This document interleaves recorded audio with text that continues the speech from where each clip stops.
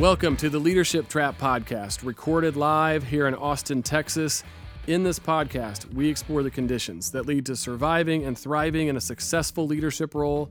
We examine the traps that can cause leaders to stumble, bumble, or get ambushed in ways that may or may not be of their own making. I'm Dr. Chris Petrovka, and with David Hewen of Austin WorkNet, we have a conversation with each leader that explores the traps that they have encountered through their leadership journey. Hopefully it brings a new perspective to your role as a leader and helps you navigate your own way through the traps. Thanks for joining us. Let's jump into the trap. Wow, we had a great conversation with Amii Barnard-Bahn where we covered a lot of traps from her experience as a former Fortune 50 exec and, well, a whole bunch of other superhero stuff. So David, can you just tell us about Amii? Oh, sure. So Amii's extremely accomplished, yet she's accessible and fun. She's a leadership coach and consultant who specializes in accelerating the success of legal and compliance executives and their teams. Forbes even called her one of the top coaches for legal and compliance executives out there today.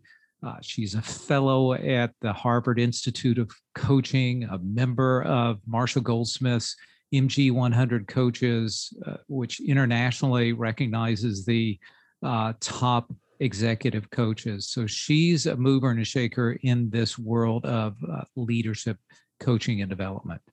You know, as I was reflecting back on this episode, one thing that was really resonated with me was when she talked about the continuum of approachability versus assertiveness that women face in the workplace. And I honestly, I really had to have a self-reflective aha moment.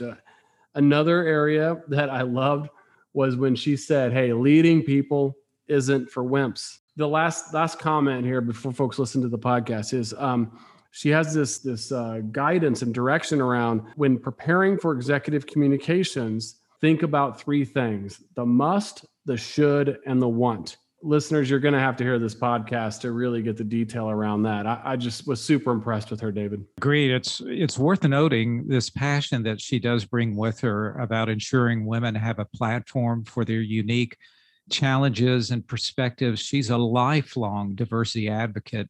She testified even for passage of first of its kind legislation in California, state of Washington, requiring corporate boards to include women. She's guest lectured at UC Berkeley, Stanford, and other prestigious institutions on these topics and more. So you're right. She is a real interesting thought leader in many ways. It was so great to have her on The Trap. All right. Well, let's not hold up our listeners anymore. Let's jump into the trap. All right. We're excited to be here for another edition of the Leadership Trap. Welcome to the show, Amii Barnard-Bahn. We're so glad to have you here. Thank you. I'm really excited to be here too. Amii, so many places we could start. I'm going to start with your background in the law, if I may. And since we're in the business of leadership traps, where do leaders most commonly fall into traps of their own making that could put them or their company at risk from your experience? I would say lack of self-awareness, not being aware and being accountable for how their behavior impacts other people. And that can, in the worst case scenario, as I'm putting my lawyer hat on, as you asked me to do, that could be cutting corners on compliance and legal and regulatory or ethics in terms of how they get their mandates and their remits done. And then also self-awareness can be around leadership, right? If you're not aware of how you're impacting other people, you could lose good employees. You could create. I think of leadership as someone had a wonderful quote one time around the shadow that you cast as a leader, and is it dark or is it sunny and bright, right? Near you. And so I think of that. Like, are people attracted and want to work for you, or are they afraid to tell you the truth? Like, do you surround yourself with truth tellers, or just people like you who are going to tell you how great you are and boost your ego up? And so for me, those are all potential traps that leaders can fall into across the gamut, from legal issues all the way just to good leadership and being a good good leader that people want to work for. I like that analogy. I often will talk to some of my executives and often mention that if they came out of a meeting and they felt like it didn't go so well, I always tell them, like, you're the one that sets the climate. You are in charge of the weather. Absolutely. So if Exactly. there's a climate issue, it's on you. Yeah. A variation of that I'll sometimes refer to as you're an agent of the company, whether you realize it or not. This is especially true, I'll mention, for first-time managers, because they may still wear the hat of being an operational expert without recognizing now they have the responsibility of leading people on behalf of the company. So I use this term, you're an agent of the company. Actually, what you say in the work setting is on behalf of the company. So think in those terms, and hopefully that keeps you out of a trap or two along the way. Absolutely. Digging a bit further into your career over the course of much of your corporate experience, you were in the human resources leadership profession. What would you advise managers, leaders, and how to leverage their HR partners? First of all, treat them like a partner. I find that the biggest gaps in cross-functional partnerships are that people are siloed and they only go to the functions that they naturally are comfortable with. Yeah. Right. For sales, it's marketing. For legal, it's HR. For, we can all have our groups that we are people that get our day to day. But that can be a trap because then we're not at the table and we're not included. And of course, in all the roles that I've been in, being at the table and being able to truly be either on the product team or when you're thinking about doing something with client data or you're thinking about a new recruitment strategy, you want to think ahead of time about who are your partners that should be there. And unfortunately, as you know, there's not always the trust for that. Yeah. It takes work. It takes constant work and diligence and that self-awareness we just talked about in terms of if you're not being invited, why is that? And what can you do differently to get invited next time? Where should you be? How should you be spending your time? What rooms should you be in? And earning that back. Because just, being disappointed about it or crabbing about it doesn't change the situation. So I've had, having run compliance and HR and legal teams, like, why wasn't I invited to that meeting? It's like, well, let's think about that. Let's break it down. Let's strategize. Let's get it. So they were like, well, so-and-so has to be at this meeting. They're going to add so much value. Better to bring them in now than for us to forget something that we should have been thinking of. Yeah, great point. I mean, if you have a culture of collaboration, encouraging collaboration, that's one more collaborator in another realm of the business. I found over the years that leaders who at least felt comfortable enough in their own skin coming to their HR partner and saying, can I just run something past you? Yeah. I've got this situation. I love that. At least they give me assurance that they'll probably avoid simply going rogue on the company by feeling like they've got all the answers within them. So I love and encourage managers, even if they don't feel like they have it right, just to collaborate a bit with their HR partner. And some of those conversations, David, I bet Christopher, you as well, have been some of the most valuable conversations ever. I know when we were in offices, and I'm sure we'll get back at some point, those Friday afternoon, either the phone call or the Slack or the drive-by, just, hey, do you have a second?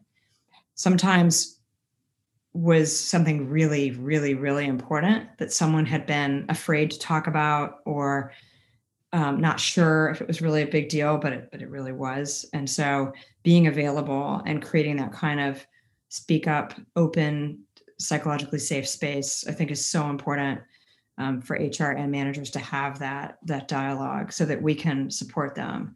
I think in an HR role, our job is to help managers be great leaders, avoid problems, handle issues when they come up. But yeah, you want to have that trusting, open relationship to do that.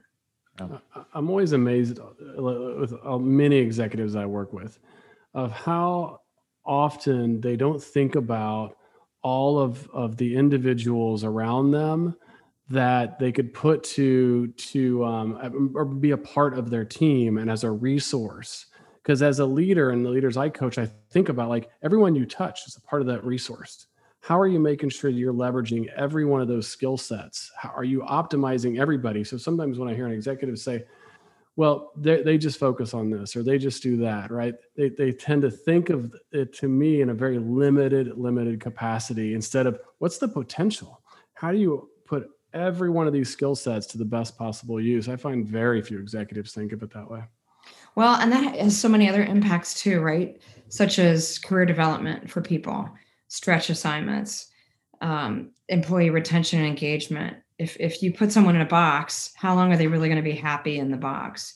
I personally believe that most of us want to be lifelong learners, and that makes work more interesting and life more fun and builds character. And so if you have that mentality as a leader, I think that's the other risk, is that at some point the box is going to get too small. And and then what are you thinking in terms of succession planning and leveraging your talent? The richness, as you put it, is in the mix. The richness is in the web of talent. And if it's just all these dotted lines that's not very exciting. And that's certainly not getting the discretionary value for the business.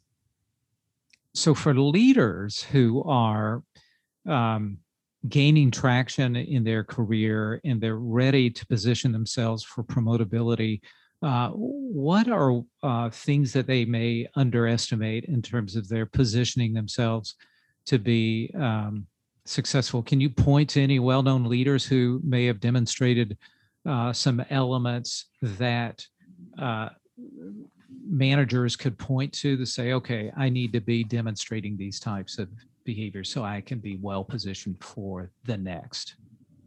Sure. Well, in the promotability index assessment that I created, it breaks down promotability into 5 key factors for getting promoted. And there's self-awareness, external awareness, strategic thinking, executive presence, and thought leadership. And they're in that order for a reason, because they kind of build on each other, but they're certainly iterative and support each other. And you can always get better at self-awareness, for example, but you better be pretty self-aware if you're going to be on the C-suite team, whereas thought leadership usually comes later when you have more expertise to share. So I would say leaders should focus on each of those things. If I had to pick one, David, I would say external awareness is the biggest area that I see people get tripped up, where I have executive coaching clients or folks that are brought to me where companies say, this person's an amazing subject matter expert. We need their expertise. And they're not aware of how this one behavior is impacting others. And we can't promote them to manage people, to lead others until we're really confident that that they hear us and that they're motivated and that they agree in a way, frankly, the buy-in. And that's where you get the motivation from, is if you don't agree, then it's probably a mutual walk away. There's no point in staying unless you're comfortable. You're not going to have any upward mobility or learning. So that's what I see. I like it. And I can't help but think that in some corporate settings, the corporation itself has probably not done itself a good service by focusing on those attributes in considering who's at a point of readiness for taking on broader responsibility, broader influence. And they may, in fact, how do they sell themselves short? I shouldn't answer that ahead of you. Where do you see organizations who don't adopt those 5 critical elements? Where do they especially fall short? What trap do they fall into in promoting a leader who's not at a state of readiness, but they maybe are enamored with some other element, or they may just be desperate to fill a spot? Usually it's the people like us trap. It's the PLU trap. It's who are we comfortable with? I hate to put it this way, but literally, who's a good guy? And most of the time it's a good guy. It's gotten better, and a lot of companies are a lot more conscious of it. That was another motivator for me to try to reverse engineer promotions so that everyone has access, and so that companies can I hope, who are thoughtful about it can pay more attention to who are we promoting and why, and what are some objective criteria we can use. And I've got, 82 of them in terms of areas you can, in terms of the questions people can ask around, is this person ready? How do they show up? How do they serve others? How are they serving the organization? Do they have good judgment? Do they have good gravitas? How are they under pressure? Because that's a big one. The higher you get, it is an incredible burden and responsibility and privilege to lead other people. And I think that's underestimated by people who haven't managed people before. Yeah, nicely stated. One of your recent articles from just a couple of days ago, you had mentioned that in order to be an effective communicator and be viewed as a strategic thinker, you need to define the focus of each interaction with intention and care. That's a direct quote from your article. I really like that. And you noted a handy short list that could be referenced: must, should, want. I'm curious to get an expanded view into must, should, want. Sure, David, thank you. That was my newsletter. And I had fun writing that one. I always try to give a little bit of practical tips. The one before that was more around big themes. The must, should, and want is around when you're thinking about a strategic meeting, and we don't always have the time to super plan a meeting, but when you do have the time, this is a strategy I used with all of my executives or my bosses, and I would sit down, I'd have my running list of things my bucket of stuff that I needed answers to or information on, or a key introduction to a strategic stakeholder, all of it, right? And then updates on projects, requests for headcount, fill in the blank, right? All that stuff.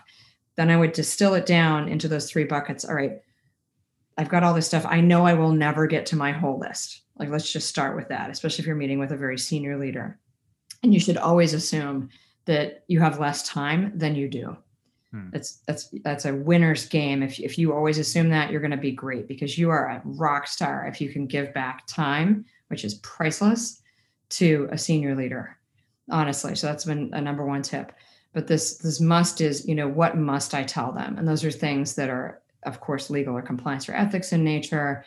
Their hot project that you're working on that they need to know the update on, something that failed, something that they would be blindsided by, falls into the must category. A lot of people learn that the hard way, but never, ever blindside your boss. That's a great way to never get promoted. The shoulds are around, a little less urgent than must. It's the next level down. It's, what would I want to know? If you put yourself in their shoes and you say, okay, what do I know that maybe they don't, around something else that's happening in the company or a trend, or, hey, by the way, did you hear X or Y? And I don't mean in a gossipy way. I mean true information that's pretty valid, that is done with the intention of helpfulness to your boss. So taking that information in, and then the want is just about me. It's what do I need? What is, my boss probably doesn't care about this, but I really do. So you either need to, I think, figure out why they should care about it so that it gets into the should or the must category. Or if you truly decide it's just the me category, that's the kind of stuff that if you get caught short on time, that you cut.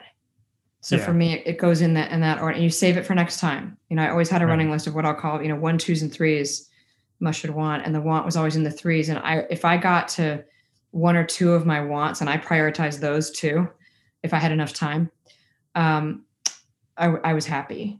Yeah. So you got to earn your way into the want, I suspect, anyway. If you've solved a problem for a senior leader and they recognize that the things you're doing are going to add value to the challenges they face, then you've probably earned your way into the want categories. Yeah. Perfect example is, again, if you get extra time, like when you're going over time and your boss is relaxed and sitting back and clearly happy, and they start, shooting the breeze with you, or again, they're saying, so what do you, that's gold. That's a sign of a really great working relationship and that you are meeting their needs, because clearly they're already allowing you space to just present what you need to. And that's really amazing when that happens. Yeah. Thank you.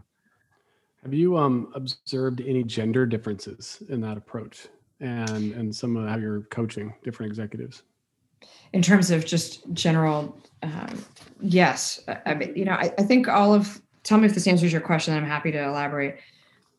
The way that I would try to simplify and distill gender differences is that all leaders have to balance two things: approachability and assertiveness.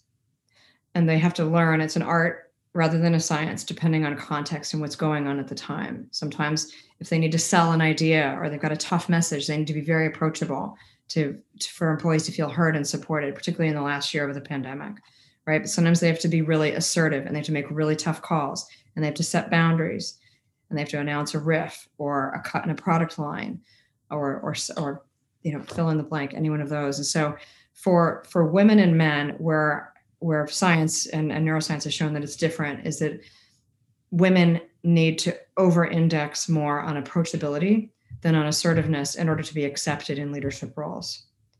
And that men can get away with being more assertive and not have the likability penalty that is allocated to women at times for being assertive.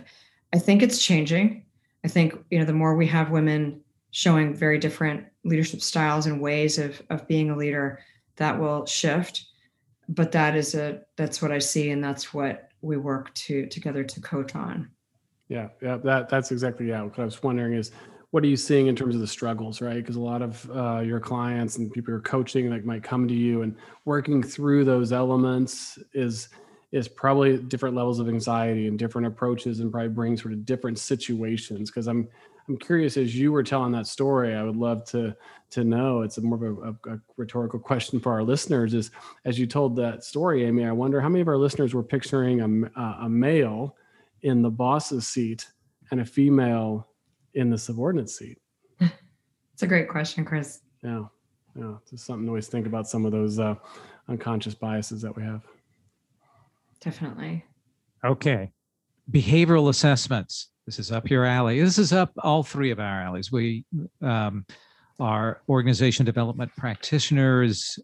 We've made use of various behavioral assessments over the course of our careers. There's so many out there. You're the creator of the Promotability Index, a leadership self-assessment tool. And you're also launching the companion guidebook to go along with it. So congratulations, first of all. This is easily like writing a massive book. I'm sure this didn't come easily. You had to have partners along the way, yes, for validation purposes and so forth. So two questions. First, why did you create it? And then secondly, tell us a bit about what it is, how it can be put to use, who should use it, and how does it make for a better workplace? So start with the why, and then we'd love to learn more about the assessment itself. Sure. Well, the assessment's 82 questions. It's free. It's online. I made it available to anyone. And the way I designed it, it's intended to, I hope, inspire, motivate, and evoke questions for people to think about and or discuss with their colleagues, their peers, their team, their boss, around thinking about their career in I hope, an exciting and fun way, in a building way. We do so much retroactive work in HR. I always think of compensation and promotions as and evaluations as a look back. And so this is very much focused on the forward. What's in the future? What's possible? What are your dreams about where you'd like to achieve? And what's the gap between where you are now and where you'd like to be? And so my goal in creating the assessment and the book is around that conversation, hoping to provide a language and a very flexible framework that is more inspirational rather than evaluative, in terms of having those conversations that I think a lot of leaders and employees are not very good at. Sometimes it can be very awkward and scary, but that need to be had so that there are no surprises, so that you can, to the extent you want to be, always be what I think of as self-authoring, and be aware of how you're viewed. And so my goal is to help support honest, candid, and kind conversations. But do you find it the manner in which you structured this, is it helpful to have a coach or a mentor or a next level leader by your side as you take this? And the reason why I'm asking this is because as I looked at the assessment, went through, it's very well considered. People have to be a bit self-reflective, honestly self-reflective. It seems like one could easily hype up their capabilities simply because they can. There's no oversight there. This is a different type of behavioral assessment than, say, a Myers-Briggs, where we say, hey, there are no right or wrong answers, so you don't have to game it. Here, people could look at this, savvy folks, and say, all right, yeah, I kind of got how I need to position myself here. So how do you overcome that? I filled it out this afternoon, and it probably will be maybe your first perfect score, by the way. I mean, and I'm being completely self-aware. I should have been grading Chris's paper before he turned it in. I would suggest the two of you, share results and give each other feedback, which is the best way. And you've pointed out the one way that it could fail. The assessment fails if you're not self-aware, but then you're just cheating yourself. Yeah. Because this is all about, helping companies and individuals get what they would like out of life and work, the place we spend so much time, even virtual right now. And so you asked the best way to do it. Some of the best rollouts I've seen are companies that adopt it as part of their mandatory career development process, and that use it as a way to give a tool to employees to own their career and be more in the driver's seat. Because we all know, really, the other trap that people make, right, is they delegate their career to the company, and they think, oh, just my good work's going to get noticed, and if I just stay here long enough, I will get what I want. And that's just not the way it works. It has to be an ongoing dialogue. And so what I think is effective, and mine isn't the only way to do this, but this was intended to be, I hope, a helpful tool in that direction, is promoting that this is a dialogue, that it's an ongoing,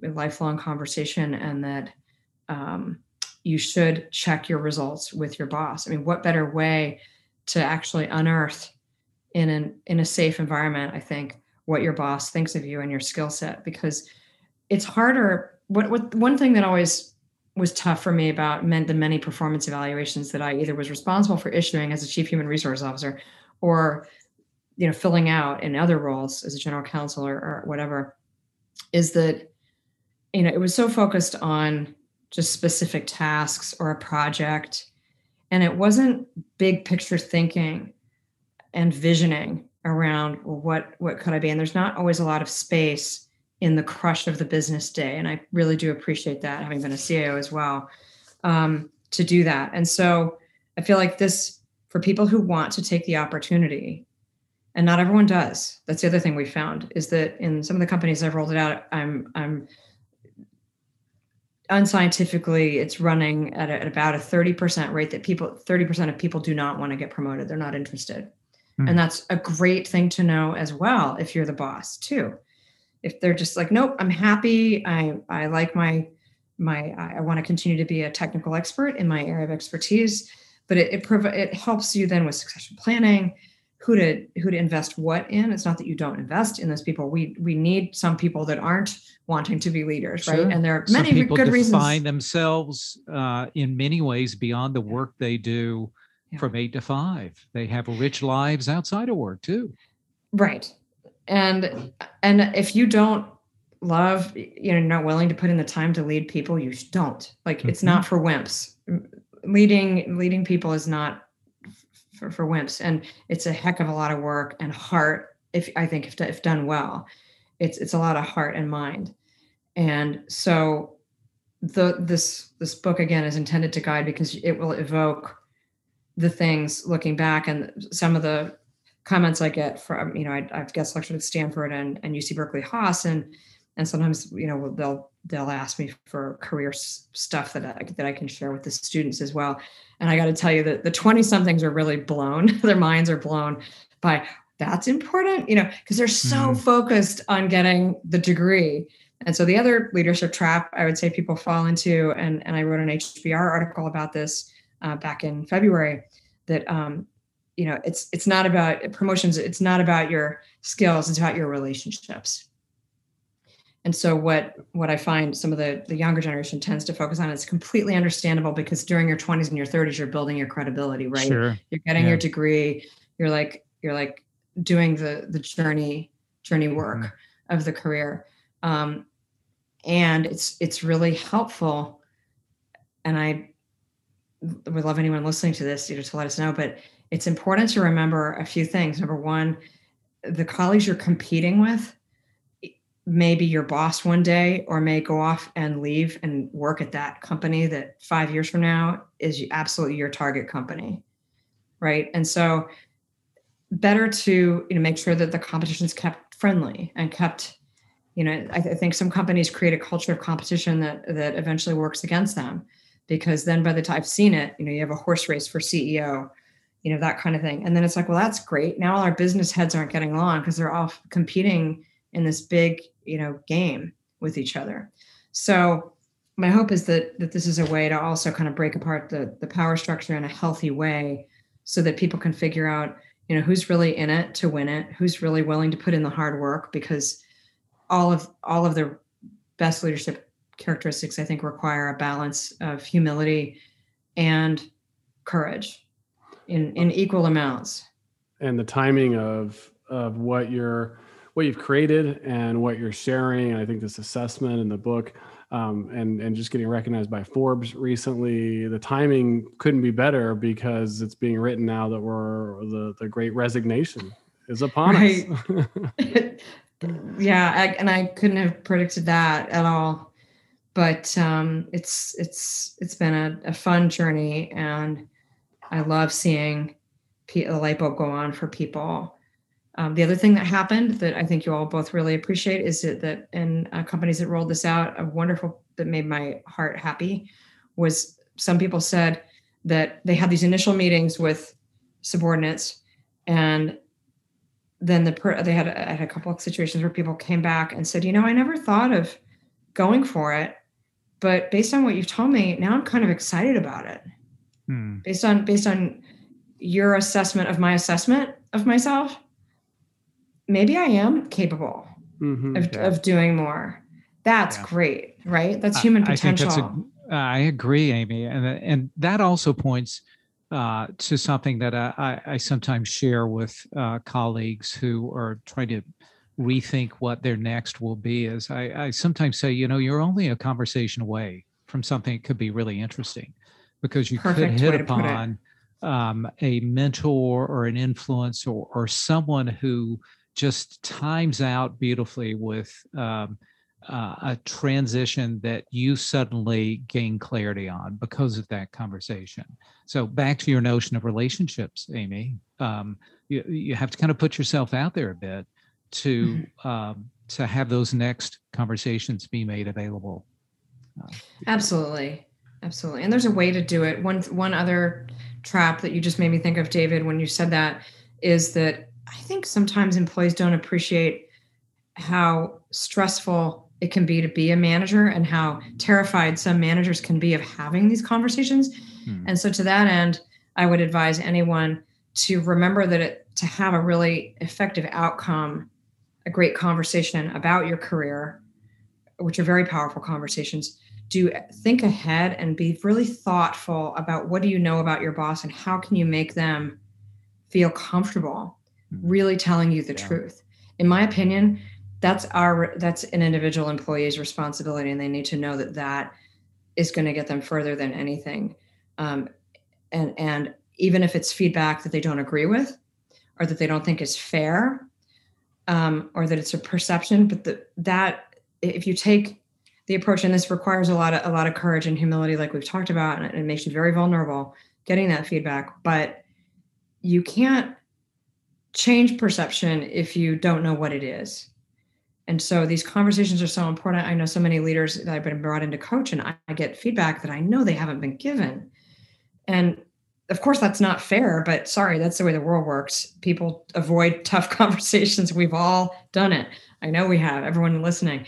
And so, if you think of it that way and then back into it that way and say, okay, and one of my favorite questions that I suggest, one of my favorite exercises for people is to ask their boss and their team and their peers. Ideally, you do this as your own little 360, especially if you can't afford a coach or you don't have access to, or you work at a tiny company. A lot of people don't have the luxury of the resources that we've all probably had the benefit of. Ask your boss, what one thing could I do to be more effective in my job? And stop talking. Yeah. And just listen. And I guarantee you that asking that exactly the way I said it, one thing, very specific, so you're not overwhelming someone, they will think of something. And even beyond that, they will realize, oh, this is a safe conversation. This person wants feedback. Isn't it? I mean, if you guys have managed people, isn't it amazing when you have someone that you feel safe having that conversation with, because then you can say, great job on that meeting last week. And next time, there was this one thing you could do better. Do you want some feedback? Are you open to hearing some feedback on that? Yeah. Right. It's wonderfully stated. Yeah. I think those are early adoption of humility behaviors that someone can take on, then positions them to be a future leader. Because if they carry themselves in that manner, then they show up in a way in which others know that they have a genuine interest in the success of others. I often refer to this, so I'm on repeat a bit here. Okay. At points along the way in our podcast, we like to ask our guests a bit of a moral dilemma question, or dilemma in this case. And this one, we said we wouldn't do anything provocative pre-show, but this guy has a bit of a provocation associated with it. I acknowledge that, but it's a sign of the times. So let's say, here's my situation, Amii. We've got a early to mid-stage manager who has a number of individual contributor employees, and some of them are fairly strong-willed. And of course, people bring their personal stories into the workplace. So here's the dilemma. And how would you advise the manager in the conditions such as this? One of the manager's employees shows up one day with a T-shirt that's Black Lives Matter stated on there. Black Lives Matter written on the shirt.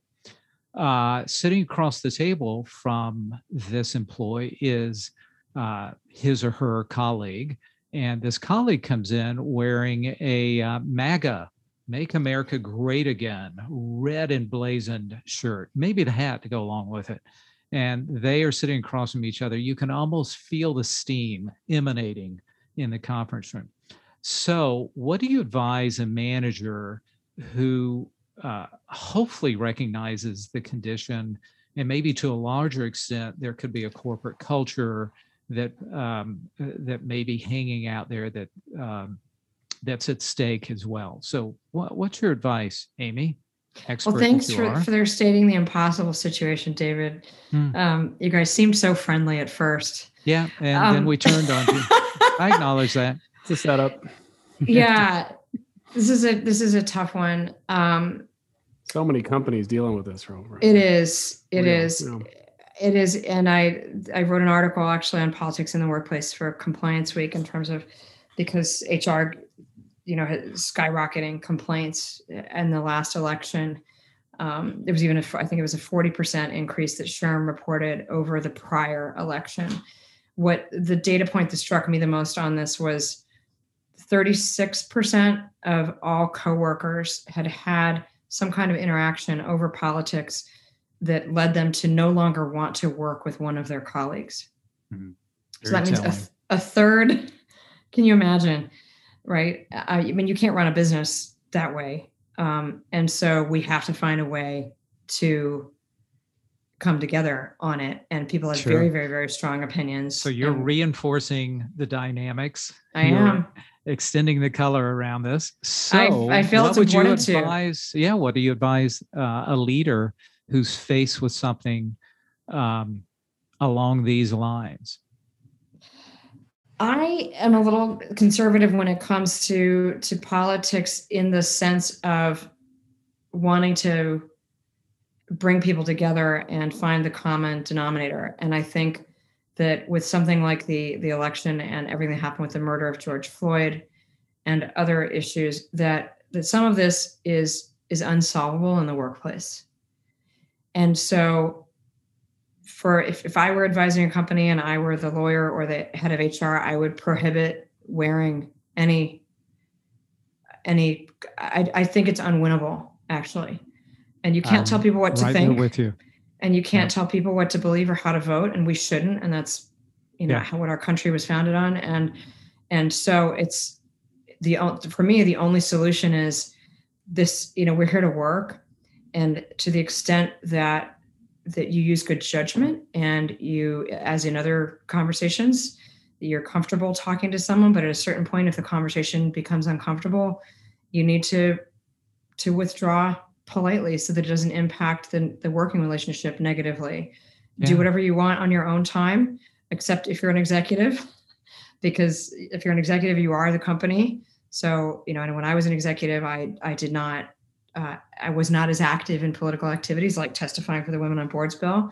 That's not something I would have done, for example, and some other things that I'm personally very involved in and that are meaningful to me. But it's a responsibility when you take that on, and it's a trade-off, right? Yeah, so for me, with both of those employees, I would say, and if I would have a policy before you need it. That was my advice, is please have this before you need it, because you don't want anyone to feel singled out.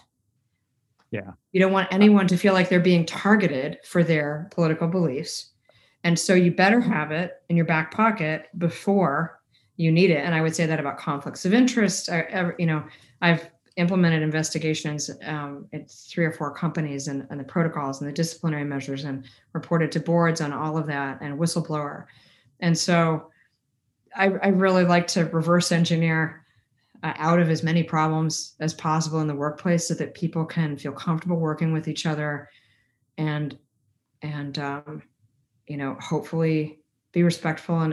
But it's not easy to have some of these conversations. Most people aren't well equipped to have a respectful debate over something they feel really strongly about in opposition with someone else, and then just get on with the work and pretend nothing happened. Well said. And if the workplace ultimately needs to be a high performance environment so that the company can be productive and competitive, and ultimately create a healthy setting in which everyone can succeed, then we want to minimize disruption. So I really appreciate how you gave a thoughtful and well-framed response. I share this dilemma with some HR leader colleagues recently who are pretty progressive in their politics and thinking. And so when I framed it as, all right, so an employee comes into the workplace with a Black Lives Matter. Oh yeah, we're good with that. Yeah, because we believe, right?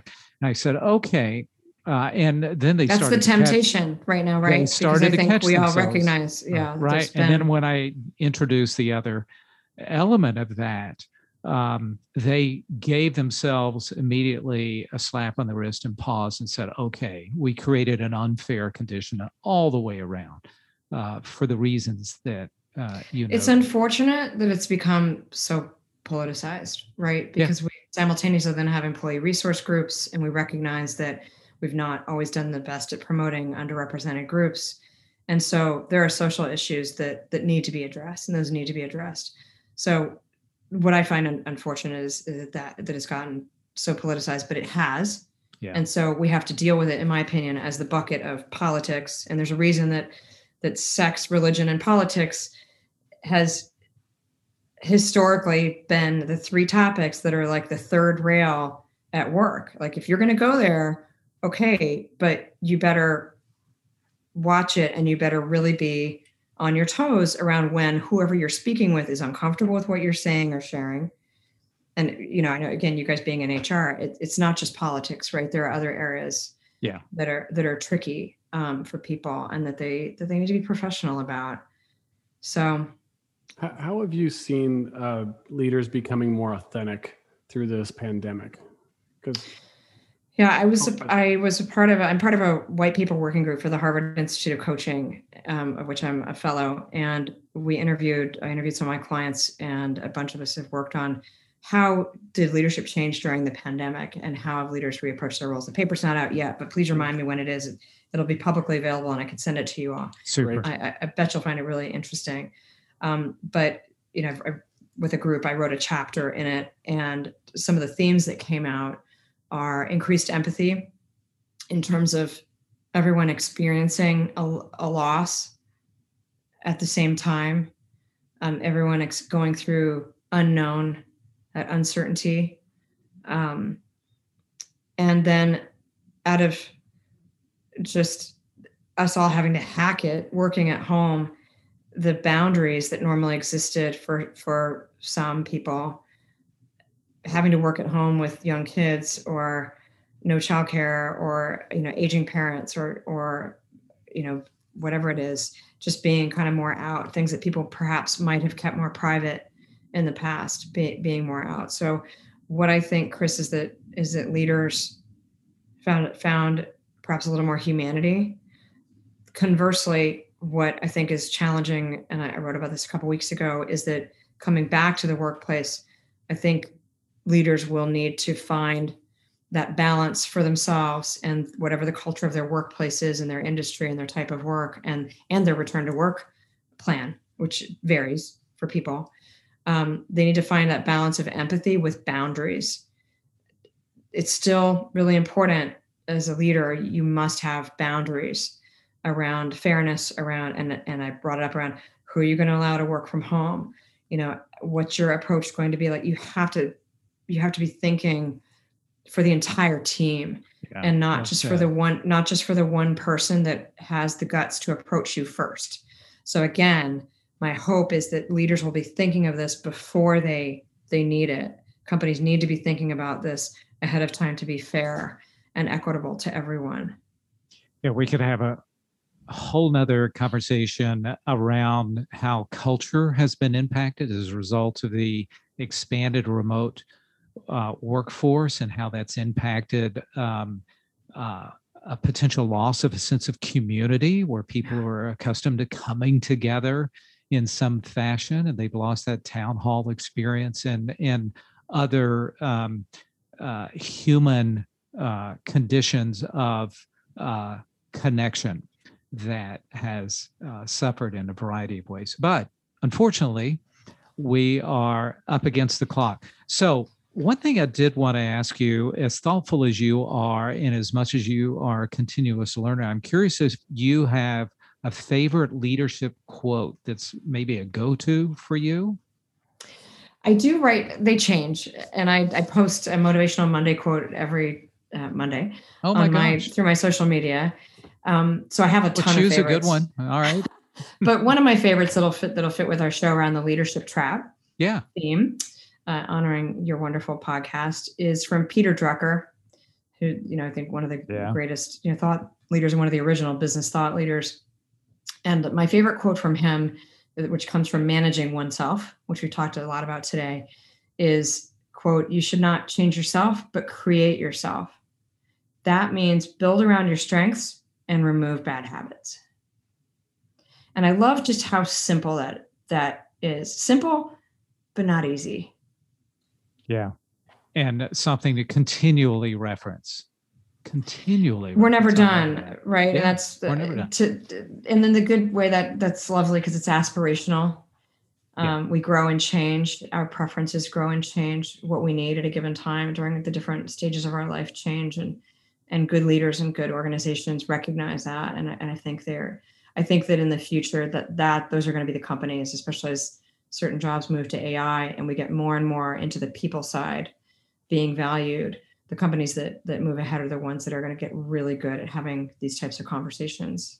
It reminds me of, I forget where I was at. Maybe I think I was listening to a speaker somewhere, and they had made a comment that really struck me, and it was similar along those lines, and it impacted me significantly enough that it really did probably alter the choices that I make. And they had asked kind of a self-reflection question, said, "Are you a producer or you're a consumer?" Great. And I thought that was brilliant. It resonated because I kind of thought for a minute, when I show up, even in micro ways of just a conversation with someone, am I just consuming what they're taking in, or am I producing? Am I adding value? Am I creating?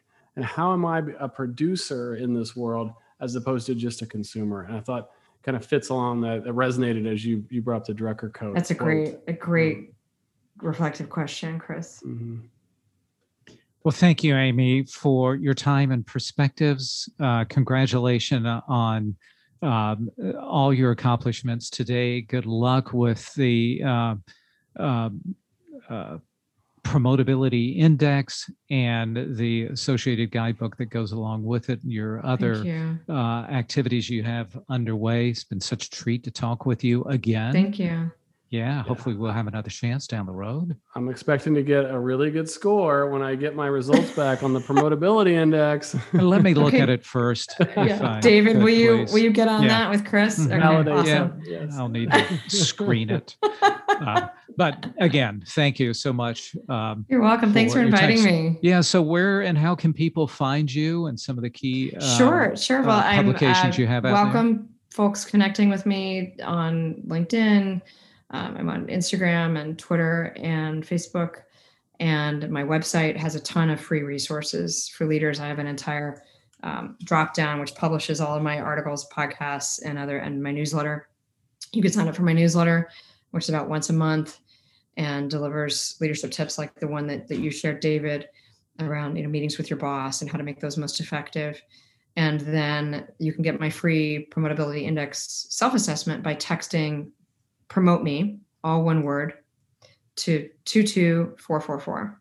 And you guys can put that in the show notes probably as well. And then my guidebook, which is a companion to the assessment, is available wherever books are sold. It's in independent bookstores as well as the famous company that begins with the letter A. We're not mentioning the full name. Yeah, people just know. Teasing. I think if you just put A in your search browser, Amazon's going to pop up. So, and it's a Barnes and Noble. I mean, it's just really everywhere. So I've had fun making sure that it's available everywhere because I love independent bookstores too. So yeah, absolutely. Yeah, we've got some great independent bookstores here as well, and hopefully they've got the guidebook available. Thank you, Amii. Thank you. Thanks for inviting me. Thanks for listening. Do you know a leader who could benefit from hearing about the leadership trap? Well, we hope you will share this podcast with them. And remember, give the podcast a 5-star rating. Every rating helps us reach more leaders. You can find us at theleadershiptrap.org. Okay, we'll see you next time. And until then, stay out of those traps.